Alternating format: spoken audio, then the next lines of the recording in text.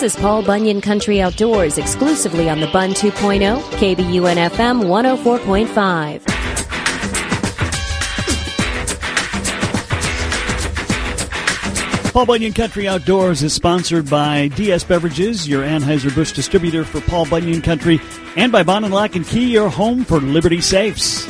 It's time to talk deer. We're getting ready for the deer opener, I should say, the firearms deer opener. We have John Williams from the regional office here to talk about it. He's the wildlife chief there. And John, we had deer hunting for a while now, if you're going out bow and arrow hunting. But, that's right. But that's a far less number of people than we'll see in the next couple of weeks. Well, that's very true, but it does seem to be gaining popularity over time, and they are beginning to harvest quite a few deer. So yes. So what have we seen this year as far as archery you had season to ask. I don't recall the exact amount. Goodness. Kevin, I'm going to blank on that one. So sorry about that. That's okay, but yeah, overall it's going up. Oh yeah, and archery is one of those things where people can really just get into the sport, and it's not like picking up a rifle and standing in the sand shooting a deer. There's just so many more gadgets you can have with archery, it seems like, and so there's a big following, and I think it's really gaining popularity as time moves on. Well, and you can go out in a much nicer time of year too. Well, there's that too, I guess. So yeah. All right, so we're getting ready for the firearms season. One of the things you pointed out before we went on the air was if you haven't had your rifle sighted in, you need to take care of that before Sunday, because after that you can't be out with the rifle until the opener. Yeah, that's typically that 5-day season where you're not allowed to have a rifle or ammunition that can take a deer in the field with you while you're there. So when you're thinking about these next few days, there are some dates to kind of remember. The first is this Sunday. Sunday would be the last day that, let's say, you can take a rifle out anywhere and sight it in or something like that. Or the alternative to that is you go to a designated rifle range, up to the time when you're going to be out hunting deer and sight it in there. If the range is designated, then it has an exemption of that 5-day restriction. So, but it's a good idea to sight your rifle in, and I always like that expression, aim small, miss small. Good point. So get that taken care of. And if you're going to be going out opening weekend, you got to have that license purchased by Friday, the day before. Yes. So if you're going to be hunting, first day, you need to purchase that license before legal shooting hours for it to be legal during the season. So think of this Friday, or not this Friday, but a week from this Friday, you will need to purchase your deer license, your farm deer license before then, so you could be able to hunt opening day. Other than that, you have to wait a day to do that. So if you purchase it on Saturday, you'd have to wait till Sunday, something like that. Okay. And one of the things we've talked a lot about over the years, chronic wasting disease, we'll get more into that a little bit later on here, but part of the deal is because of CWD, you need to get that deer registered within 48 hours? Not so much because of CWD. That's a standard regulation. Oh, it is. If you take a deer, you have to register it within 48 hours. CWD has a little bit different approach, that if you shoot a deer in the areas where we are managing for CWD, you have to register it, you have to check it in to the check station same day. Okay. Registration is an additional step that needs to follow. Okay. Okay. But regardless, you get a deer 48 hours, it's got to be registered. Yeah, that's registered. And that's one of many ways you can do that. You can either go to a deer registration station. Those are the ones with the big orange signs, gas stations or C-stores or whatever they might be. The second place is you can go on the internet. Very easy to do that. You do that from your phone. And the third place is use a telephone, and all those ways you do that are in the hunting synopsis, or call a DNR office and they'll get you clued in. Okay. One of the big things this year, it's really, really wet. The conditions are way wetter than usual. What does that mean? It means that Thief Lake's 2 feet higher than it should be, and I can't duck hunt because all the cover's gone. There are many places right now that we just are seeing unusually wet conditions. It's very typical. Well, I wouldn't say very typical, but we've seen a wet August go into a wet September. But hardly have we seen a very end of September get really wet and then October continue it. So we really have a lot of water around here, and that's going to impact deer season in a couple different ways. The first way probably is, if you're walking through marshes or lowland areas to get to your deer stand, Well, you may need some hip boots or maybe chest waders, depending on where you're hunting at this year. There's that much water in some of the systems. The other thing that is going to be fairly significant, I think, in terms of deer harvest is the fact that there's a lot of standing corn around. And that's a good place for deer to hide. And when we see standing corn in many areas like that, our deer harvest numbers typically go down because of that. And that's going to be a case, I think, in a lot of this year. It's only the last few days, I think people have been able to get into some of the more moderately high fields and get out there and harvest crops. So I expect that's going to be a big issue. Okay. You don't usually have to worry too much about hip waders when you're deer hunting, but this year might be. This year might be. At minimum, you better have some good boots that are water repellent or whatever. Yeah. And, that's just another thing that, in addition to sighting in your rifle, it's probably a good idea to check and see if your typical access points into your deer area are the same. Or is there a ditch that you could jump across that now you better have something a little better, a boat or waders or something that can cross that ditch. Okay.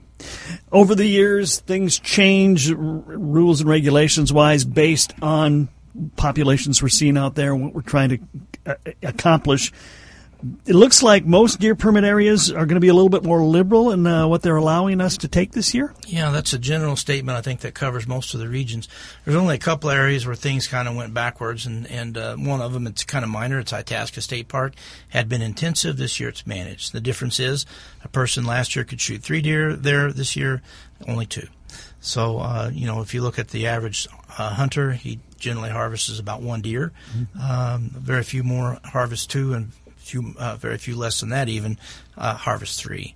So, things are going to be a little more liberal. So a good example would be if a deer permit area was maybe hunter's choice last year, it may be managed this year. Or if it's lottery, it may have additional permits that was there, or maybe it went into hunter's choice. The best way to do that is find that deer map in the synopsis and look and see where you're hunting. And let me add, too, that I think it would be a very good idea for people just to take a good look at the hunting book and refresh your memory on some of the rules, regulations, and in particular, know the area or the deer permit area. What are the regulations in that area? Is it a managed area? Is it a intensive? Is it hunter's choice? What is it, and what does that mean to you? And what kind of licenses can you use in that area? Granted, we've made things more complicated in terms of regulations, but the payoff for that is a more liberal ability to harvest deer statewide, and that has changed significantly in the last 25 years. So we're seeing really good populations out there. We're seeing good populations, but we're also seeing increased ability to harvest more deer if the person wants to do that, or travel around. Remember, back in the day, you had to harvest deer by the zone, and you could only harvest deer in the zone. And then there was the multi-zone license, and we decided, well, let's just make it so one license is good, for the season, depending on what it is. So okay. So big changes in that, and good things. Yeah, but you do have to know your particular area, what's going on. Yes, you do, and that is important for you to do that. And I think as responsible hunters, you're obligated to at least have that knowledge. Well, it's the same thing as knowing the special regs on a lake you're fishing. Yeah, or how fast you can go down the road. Yeah, exactly. In what state? Exactly. So how many deer permit areas are there? Oh, my. No, my recollection is it's a shade under 100 or right at something like that. There's quite a few. Yeah, and in Region 1 alone, of course, Region 1 goes all the way up from Canadian border all the way down to Glenwood, that area down there. I look at probably a good 40 or so that are in that area as well. Okay. Let's talk a little bit about chronic wasting disease, something we've been concerned about the last several years. As I recollect, the biggest concentration has been in southeastern Minnesota, with some concern and some found near some game farms in the Crow Wing Brainerd area, correct? Yes, yeah. So chronic wasting is probably the department, or at least wildlife's number one issue right now, and that's our highest priority. And we're going to really be engaged in that for the start of the deer season all the way through it for those areas that have that. So you mentioned the southeast part of the state, and yes, that is very concerned. There was like 40 additional positive deer found in the wild down there, and so we're increasing our surveillance down there and expanding it as well. There are special regulations if you're hunting in any one of the CWD areas, and that in particular I ask that people would clearly look at the book and understand what their requirements are for harvesting deer, for moving deer, for registering deer, for giving us samples, and all of that as well. The other area that you mentioned is that Crow Wing area near the just north of Brainerd, the Maryville area. Mm-hmm. So in that particular area, we had done 2 years of surveillance and we found nothing. And then after surveillance last year, there was one deer that was found that was positive for CWD. That changed that whole picture in that area now. So we'll be intensively surveying in that particular area this year, probably for the next 3 years, depending upon what we find. There is a third area, which is called Central Minnesota, which is a little bit southwest of St. Cloud. This will be the third year that we have sampled that, and the reason we were sampling there was a positive cervid or deer farm that was down there as well. We've had 2 years of no picking up any sense of the wild deer having that in the population down there. If we can find the same result this year, we'll probably drop that area from surveillance. But it's an all hands on deck for wildlife staff this year on this, and we'll be monitoring CWD quite thoroughly in the next month and a half. We're hoping to gain about 17,000 samples this year for testing. Now, again, for those who are not real familiar with chronic wasting disease, what is it exactly, and how much do we actually know about it? Well, to get a little technical and throw some jargon around, it's all right. It's called a transmissible spongiform encephalitis. So, vernacular would be holes in the brain. Okay. To a degree. It sounds a little bit like mad cow disease. It is, yes. It's exactly the family of diseases that's in. Okay. And, of course, the human form of that is the Creutzfeldt-Jacobs disease, also called mad cow disease. But it is, a disease of the brain. It is always fatal. It sometimes can present itself early or late in a deer's lifespan. We have kind of a classic picture of this beautiful large buck that was shot that you would not suspect would have any problems at all, and it was chronically positive to that.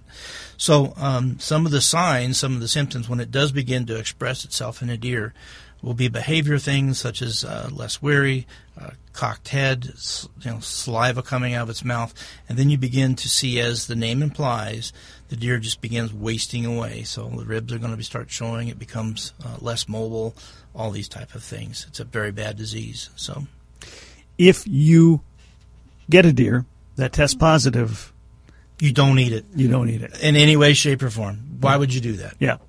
There's just no reason to, and anything else. Those deer that we are testing, we will get results back, relatively quickly.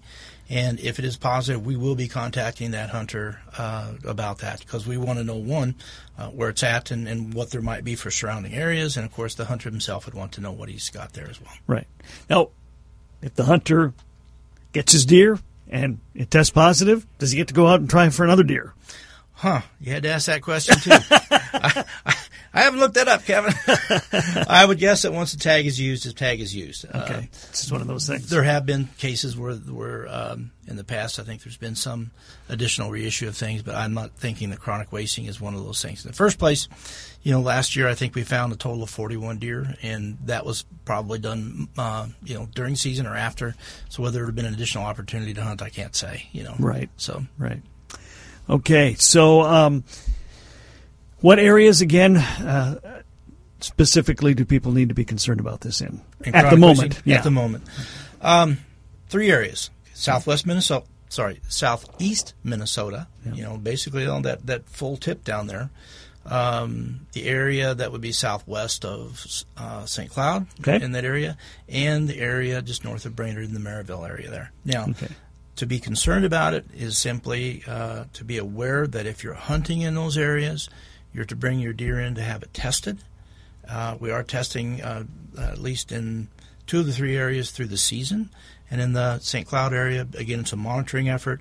If you want to, if you harvest a deer after the first 2 days, you can still bring it into a station and have it checked for that as well. Other than that, where I'm hunting, where maybe you're hunting, or anybody else, if you're not in those areas, there's no reason to suspect there's a problem there. A person can have their deer tested, even if they're not in that area, by looking at, I think it's the last part of the book tells you how you can transport your deer, as well as where you can get it tested if you want to just have it done. Blaine Klemick, my assistant up in the region, you've talked to him a little bit. He hunts out in Colorado, and it's just common for him every year to send his lymph nodes in for testing, and he gets the result back so he knows whether he's got a positive deer or not. Okay. Anybody can do that. What are the proactive things we can do to try to battle this, or are there? Well, we're taking a fairly good approach about it. If you want to go to our website, you can see our plan for battling the disease as a whole. But in terms of the individual person, there is a concern about putting out food for deer because you're concentrating deer.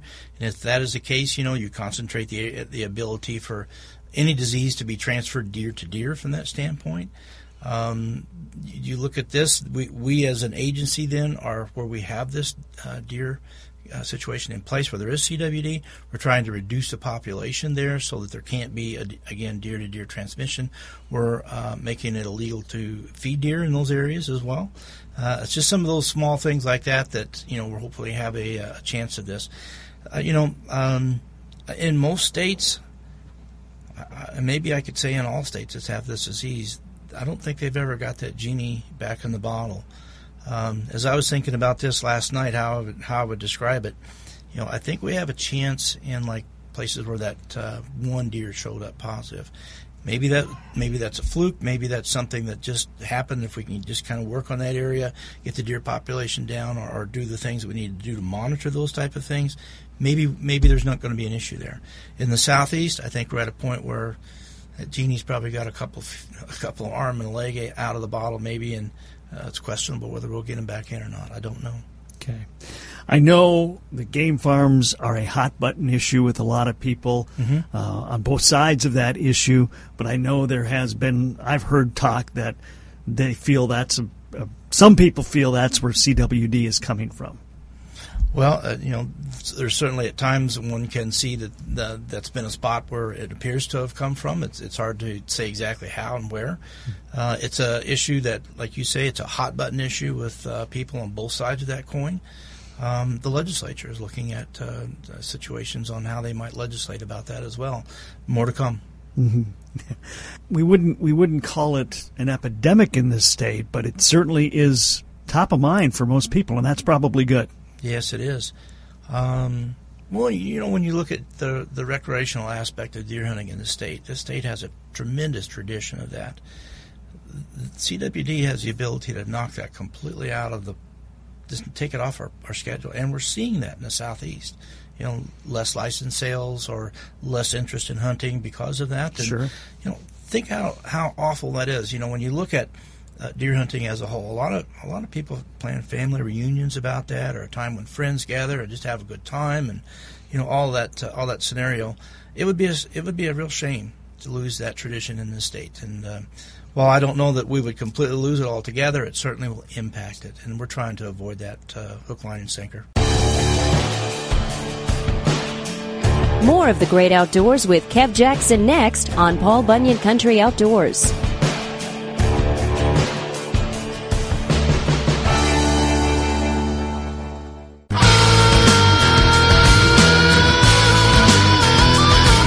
Paul Bunyan Country Outdoors is sponsored by DS Beverages and by Bond & Lock & Key. Don't forget to check us out on the web, KBUNSportsRadio.com. Click on Paul Bunyan Country. We're also on social media, Facebook and Twitter. And you can subscribe to the podcast wherever you listen to your podcasts.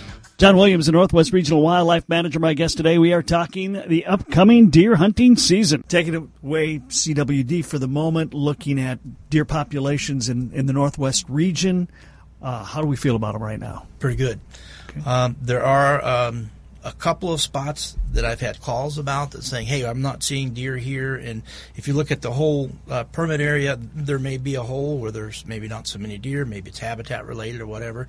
But we're also seeing at the same location, or at the same time, areas where there are too many deer. And in particular, like permit area 105, north of up to the border up there, north part of the state, by Baudette area and stuff like that, and even further east. We have some issues with deer on soybeans and other agricultural crops. We're going to have to look at that pretty well, and we've got that as an intensive area this year. We've had it like that for a while. We may have to go to a little higher liberalized season in that case.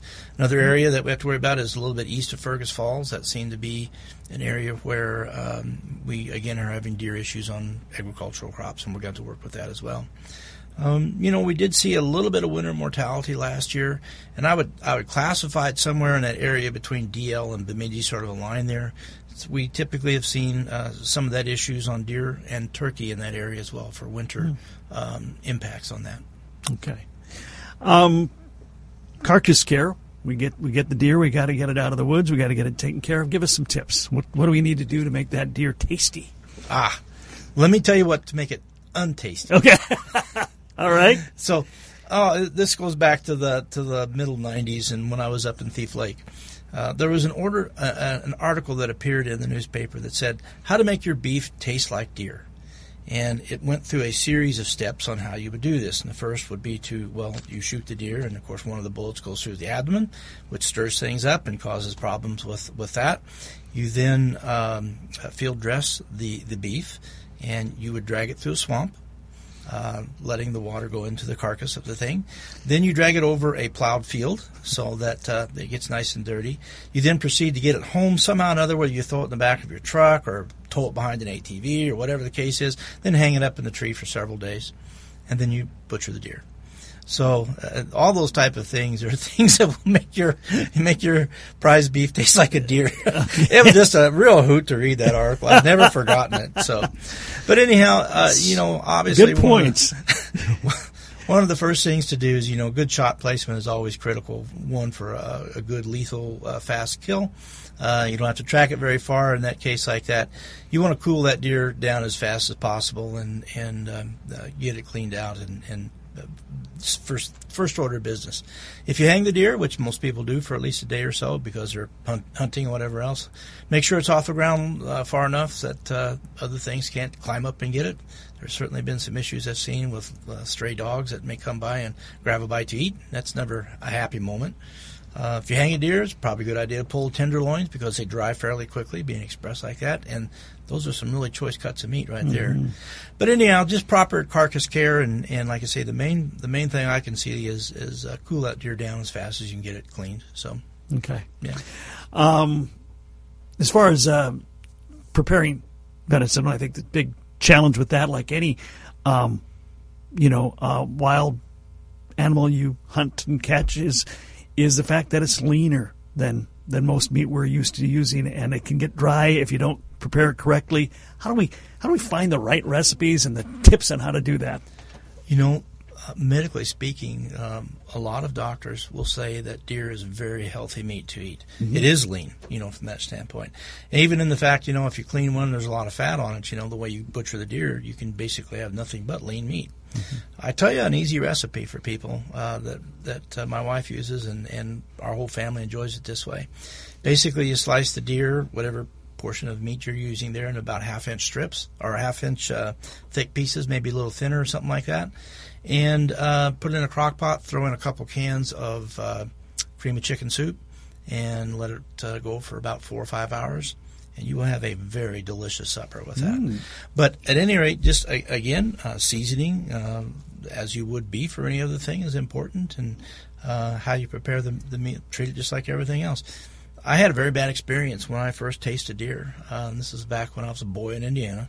My mom didn't know how to cook deer because deer weren't around in Indiana during her time, and as deer were reintroduced to Indiana and people began getting them, she didn't know what to do, so she put it in a pressure cooker and boiled the thing.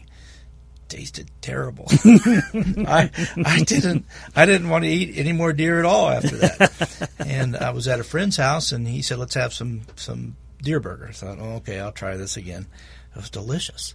Yeah. And I just found out if you prepared it properly and treated it like you would any other particular meat, with a bright seasoning, it's delicious. And that's my opinion. I won't force that on anybody else to say it, but I sure like it. We talked about the wet conditions out there. What can that mean when you're trying to get the deer out of the woods? Well, how would you normally get your deer out? If it's dragging your deer, which most people do up to a certain point, you're going to have to drag that deer through a swamp, as we talked about. And you know, what are you going to do about carcass care in that case? If, on the other hand, you have an ATV, is the trail into an ATV or with an ATV, is it muddy? Are you going to be rutting things up? You're going to get stuck. You know, there's things about that. If you're hunting in an area where there's a lot of corn standing, I'd be looking very closely at what the deer trails would be going to and from that cornfield, because if your original plan was to put a stand on the edge of a cornfield, something like that, you're not going to have much of a chance to see a deer in the middle of that field.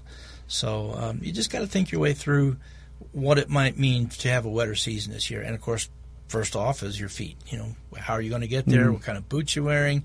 What kind of access gear do you need? Okay. Deer hunting, like fishing, is one of the most popular outdoor activities in the state. Huge economic impact. Yes. What kind of dollars are we talking here? Let's say direct sales, firearms purchase, ammunition, all that archery stuff that you can buy to help you hunt with that. All of those type of things directly is about $250 million, $250,000 of direct retail sales. Okay. When you look at maybe the overall impact with travel, hotels, these type of things that people do, it was estimated that about almost $750 million or $750 million would likely cover just the pursuit of deer as a recreational hobby. So it's a big impact, and economically it puts a little life in some of the smaller communities, you know. Oh, absolutely. Let alone the church dinners you can go to. Yes. Yeah. We have been concerned because license sales have been going down basically across the board, even to fishing to some degree. Is that a trend we are continuing to see at this point? So far, it is. And as we mentioned earlier, in the areas of CWD, we're seeing a few less license sales, which indicates that people are concerned about that disease, and they're taking steps that maybe they won't pursue the deer in that particular area where they live, if that's a CWD area. But license sales in general, hunting has been somewhat stable in Minnesota. It is maybe slightly down in many cases, duck stamp sales in particular, and pheasant stamp sales. But the trend nationwide is Minnesota's doing better than most other states, which are losing their hunters and fishermen pretty rapidly.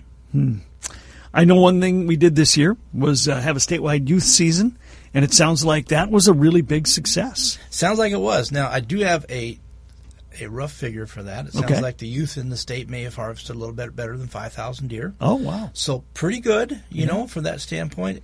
This is the first year it went statewide. There has been in the Northwest a youth firearms season for many years now. And it was just thought that, well, let's just make this available for the entire state. There's no reason just to hold it in one spot, because many people were complaining about that. You know, grandma and grandpa want to have, you know, grandson or granddaughter out in the deer stand with them, and this has been an excellent way to introduce and get youth interested into deer hunting and stuff like that. And that's just part of the hunter recruitment efforts that we're trying to do. We're making things a little bit better. My biggest complaint about youth season is I never had one myself. Yes. It's just doggone it. But I did have my kids out, and they have thoroughly enjoyed that. There is another side of that coin with people thinking that, well, you know, I don't know that the kids should be out early taking deer when it gives them a step up on other people like that. Well, what we've seen typically in that is, you know, you do get a little bit of concern as the first time something like that is introduced, and over time people understand and seem to get along with it pretty well. Mm-hmm. Well, I think it's important. It's a great way to give them that taste of something they may well enjoy that otherwise they wouldn't get. Yes. And, you know, there's a lot of things vying for our kids' attention. Not all of them are good. Yeah. I think this is one wholesome activity that many Minnesotans have grown up with the ability to do this. And even in 1998, you know, the constitutional change, it said this is a tradition of this state that we will preserve for future generations. So we're trying to do that, and youth season is one of the ways to do it. One of the other, you know, concerns about lack of hunting licenses or a trend downward is a lot of people don't understand that is like 100% of budgets to keep the wildlife and the fish and everything going. And your efforts to do that come through the license sales. Yes, for wildlife staff as well as our funding and everything. Almost entirely it's from license sales. Another source, though, that has been very important for us has been the legacy amendment, and that's that 0.75% of the tax that people have been paying. We get about $80 million a year for wildlife habitat or wildlife management, improvements, something like that. And just to note, that doesn't all go to DNR. It goes to many places. DNR gets a portion of that money as it's allotted by a committee down in St. Paul. But yes, hunting and fishing license sales are critical to the management in this state and will be in the future. We are seeing some other states where they've kind of thrown up their hands with management like that, and they've gone to other sources for their management of their wildlife or natural resources in that degree. Minnesota, it's hard to say whether what the future holds for us. We certainly are trying to make sure that the ability to hunt and fish in this state remains good and well, stays a part of our tradition, and it's a good thing. Okay. We talked about the deer in northwest Minnesota being good. Good numbers right now. Everything seems to be pretty good. Let's talk about other wildlife. What are some of the other things the wildlife chief has to look over? Well, there's everything from, we start off the season with bear. Bear this year, the harvest has been up over last year, and largely bear harvest kind of goes with food availability in the woods. This year there was a little less bear natural foods available, so people who are baiting bear and stuff like that had better success in harvesting bear. And I don't remember exactly the total number that was harvested, but it's somewhere in that I'm thinking 1,600 range or something like that. But it was up over last year, and it looks like it's going to be a good. Well, we're done with season anyway, so that's come and gone. We expected it would be good. We saw a lot of them in the spring and early summer. Oh this yeah. Year, so well, you must have personally experienced that. A couple of them, yeah. Some people experience that more than others with bird feeders and a few things that maybe the bear isn't always exactly appreciated after a while. Yes. But we talk about bear, that's kind of the opening things. Okay. And we start off with small game season coming open about the second week of September. Pheasant season, middle of October. Deer season, of course, again, with the small game opener as well. And that runs all the way through December 31st. Mm-hmm. And then, of course, your small games, depending on what you're talking about, can go into the next year for a little bit as well. Turkey's been an up-and-coming star these last many years, in particular, even around the Bemidji area and north. We have 2 seasons on turkey, a spring season and a fall season. Our fall season just ended this last Sunday. Okay. So all good. Yeah. We have pheasant up here? We're a little far north for that. Okay. You got to get down maybe towards that Park Rapids area to start picking a few up. DL has a few in that area, and of course, as you go further south to the more prairie area of the state, that's where our pheasant population largely is. Okay, yeah. You don't hear about it too much up here, but not so much. A little bit more about grouse up here. Definitely. Yeah. Yep. Grouse season. Haven't heard an awful lot about it lately. The population was looking at least good in some spots. It's hard to say. Maybe down in some others. And that's real typical for grouse. You know, even in what appears to be a down year, you can still have hot spots where there are a number of grouse, and in a good year, you can have the dead ones just the same. So, tough to say. Well, I talked to Scott Anderson on Ducks Unlimited, but I'll get your take on it. Ducks and geese this year, how's it been? Well, we talked about it being wet, right? Yes. So, the wetness in the state in particular has impacted farming. And it's flooded some of those fields. The fields that were picked, and have the waste grain on the ground, couldn't ask for a better meal than that. The second best meal would be where they're not picked, and the duck can swim to head on that. And I did see some fields up north that were wheat fields that hadn't been harvested yet, and I'm sure the crop is probably lost because of that. But I'm sure that's going to be a high option for ducks. And so because of that, ducks are everywhere and geese are everywhere. As you travel around the state right now, you just see geese flying in many areas like that. Some of the more popular areas to hunt ducks, like Rosa River WMA or Thief Lake WMA. I mentioned that Thief Lake was 2 feet higher, and when I was out there, because you're so higher, the bulrush doesn't provide as much cover, or the Phragmites is there, and the ducks see you pretty good, and they just kind of look at you and laugh. And so I said, well, we just had a nice boat ride today. But it has impacted several areas, and it's probably made some areas pretty good for duck hunting and made others pretty bad. Okay. So. We and I talked with Scott about this too, but most everything else you deal with, they pretty much stick in a specific area. When you're talking about waterfowl, especially geese and ducks, we're talking about transient creatures that are not here, and that's why it's so important to have nationwide people working together on this, and even continent-wide. Absolutely. Migratory waterfowl, there's a reason they call them migratory. They come and go. Yeah. But Minnesota's blessed to have a good natural population of ducks and geese, and we take advantage of that. I believe right now that the most of our goose numbers that are taken, I think majority of them, maybe just over 50% or better, are local birds that we raise here. They're the giant Canadas that are endemic to this area, and we have a lot of them.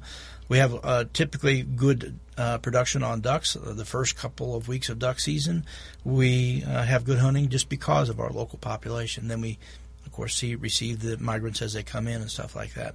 But you're right, Kevin. We need many states work with Canada, Ducks Unlimited as well, all the way down to Mexico. And it's important that we have, if you're migratory, you've got to have a good place to raise a family. You got to have a good place to travel as you're going to your destination, and the destination has to be good as well. Mm-hmm. So all three of those things have to come into play before we have a successful duck season. Overall, Northwest region, pretty happy with the way things are going? Yes, I would say so. Like anything else, I mentioned the pendulum and a deer. We've talked about that before. Yes. We do have some areas deer-wise that we need to maybe work a little harder, put a little more pressure on the deer population, reducing towards goal. Some other areas we're going to reduce up towards goal, or not reduce, but increase towards goal. That's not been a problem. It's more easy to increase a deer herd than it is to knock it down, it seems. Mm-hmm. I think, habitat-wise, we're I would say in the fair range. I wouldn't call it good, and I wouldn't call it bad. Certainly there's a big relationship we have with agriculture within the area. Those things where we have that ag mix is some of our best hunting ground that we have for many species of wildlife. Areas where it's more predominantly ag, maybe a little less, and they could use a little more habitat. And of course, you have the other species that are more adapted to the wooded areas too. Overall, I would just give us a fair to good rating, but I wouldn't give it an excellent, and I wouldn't give it a poor either. Okay. I know that there's always, everybody's got their opinion on what they want their deer population to be, or and I always go back to fish because I talk so much about it throughout the course of the summer. Lake Bemidji has become a trophy muskie lake, whereas other lakes have more muskies across the spectrum. Deer-wise, what are we trying to be? Are we trying to be the 30-point buck place, or trying to be the place where a lot of people can get a buck or even a doe? It seems about maybe a little less than a half people that are deer hunting get a deer. Mm-hmm. So that's not too bad. I think we would like to see, most people that go out to try to take a deer would be successful in that. 30-point buck, we tried that in the southeast there, and they were having success in seeing larger deer because there was a 4-point antler restriction on what you should take and stuff like that. But there again, we had that CWD pop up, and now that's, we dropped that, and that's gone for the most part. I think, and trust me, there would be people that would disagree with me on this and others that would agree. You kind of have the one side of the coin, like I'm just after a good dinner, and I'd probably fall in that suit. And there are other people that say, I'd really like to shoot a trophy buck once in my life. And, we try to manage for that mediocre between those two ranges. Basically, we do that by setting a goal in a particular area. What do you want to see? And we're kind of getting away from the number goal of so many deer per square mile.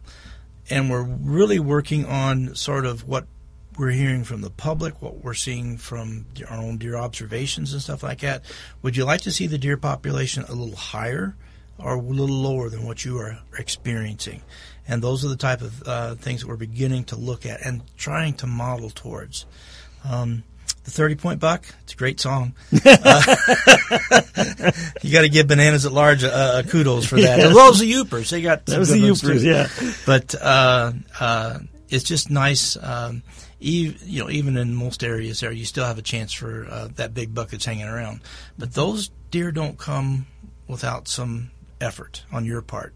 Either that or you got to be really lucky. But generally, to scout those deer, you have to be sharp on sign, and you actually got to do some deer hunting. Some of the other hunting that I do, deer being one of them, is more or less walk to your stand. You've hunted out after the last several years, and you get a deer. But those big ones don't come easy, and they usually require a little effort on your part to understand them. Okay. Any final thoughts before we wrap it up, John? Safety always. Know the area where you're hunting. Be cognizant of those around you. Sight in your rifle. The thing that you don't want is to shoot a deer and go track it for another 3 miles. So a good shot on placement. Our shooting hours: half hour before sunrise, half hour half hour after sunset. Is it always wise to go right to the very minute of that? Well, it depends on the conditions. There are times when it's cloudy and dark at before shooting hours in. Maybe you don't want to take that shot because, well, can you actually aim well, or can you track well at that point? So just think about some of the things like that. Certainly be cognizant of any of the hunters around you. Make sure you're wearing your hunter orange or blaze pink. Good note. Yeah. And we laugh a little bit about that, but what we found out with people who are colorblind, blaze pink is much more observable than hunter orange. Oh, so okay. it's not a fluke. It's a reality, and it's a good thing. That's the main thing. And enjoy family, enjoy the friends you're hunting with. It's a time hopefully you can relax and just enjoy the outdoors. All right. Good words from John Williams. He is the Northwest Regional Northwest Regional Wildlife Manager. Close enough. Yes, out of the office here in Bemidji. And John, we appreciate you taking time today. Thank you very much. Thanks for inviting me in. Appreciate the conversation, Kevin. This has been Paul Bunyan Country Outdoors. Hear it exclusively on KBUN FM 104.5, Thursdays at 12:40 and Saturday mornings at 8.